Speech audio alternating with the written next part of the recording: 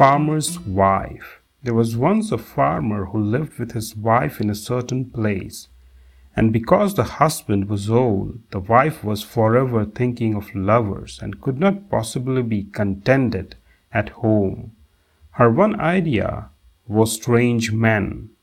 Now a rogue who lived by pilfering noticed her and said, "You lovely creature, my wife is dead, and I am smitten with love at sight of you. Pray enrich me with love's perfect treasure." And she said, "You beautiful men, if you feel that way, my husband has a great deal of money and is so old that he cannot stir. I will bring it so that I may go somewhere with you and enjoy the delights of love." "That is satisfactory to me," he replied. "Suppose you hasten to the spot at dawn so that we may go together to some fascinating city where life may bear for me its perfect fruit." "Very well," she agreed and went home with laughing countenance. Then at night, while her husband slept, she took all the money and reached the rendezvous at dawn. The rogue, for his part, put her in front, started south, and traveled 2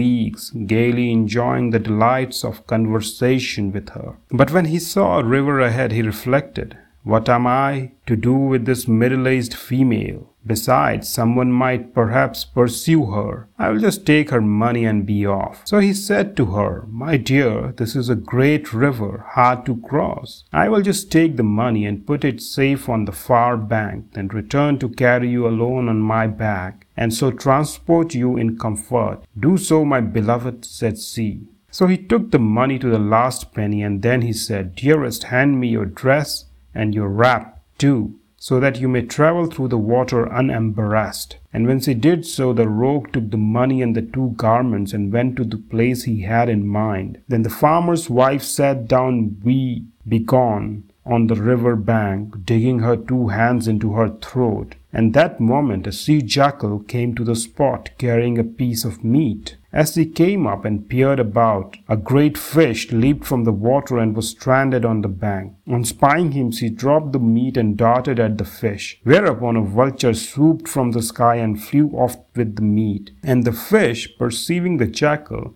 struggled into the water. So the sea jackal had her pains for nothing, and as she gazed after the vulture, the naked woman smiled and said, "You poor sea jackal, the vulture has your meat, the water holds your fish. Of fish and flesh forlorn, what further do you wish?" And the sea jackal, perceiving that the woman was equally forlorn, having lost her husband's money and her lover, said with a sneer, "You naked thing, your cleverness is twice as great as mine, it would seem. Lover and husband lost, you sit beside the stream." While the crocodile was telling the story, a second water beast arrived and reported, "Alas, your house has been occupied by another crocodile, a big fellow."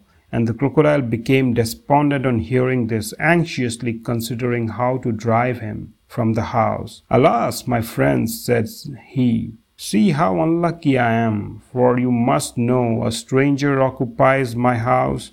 My friend is sadly vexed.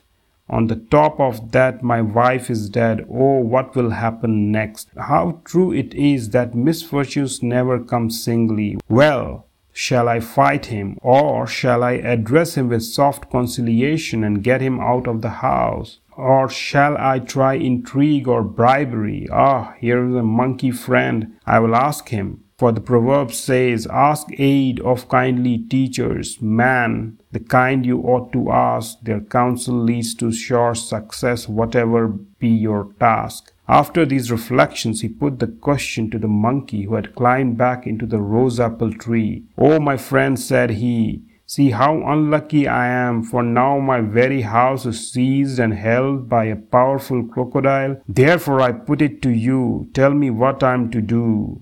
Is this the place for soft conciliation, or one of the other 3 devices?" But the monkey said, "You ungrateful wretch, why do you still pursue me, though I ask you not to? You are a fool, therefore I will not even give you a good advice, for the proverb says, 'Give counsel only when it fits to such as seek the best. The foolish monkey broke to bits the sparrow's cozy nest. How is that? Asked the crocodile, and monkey told the story of Pert Hen Sparrow.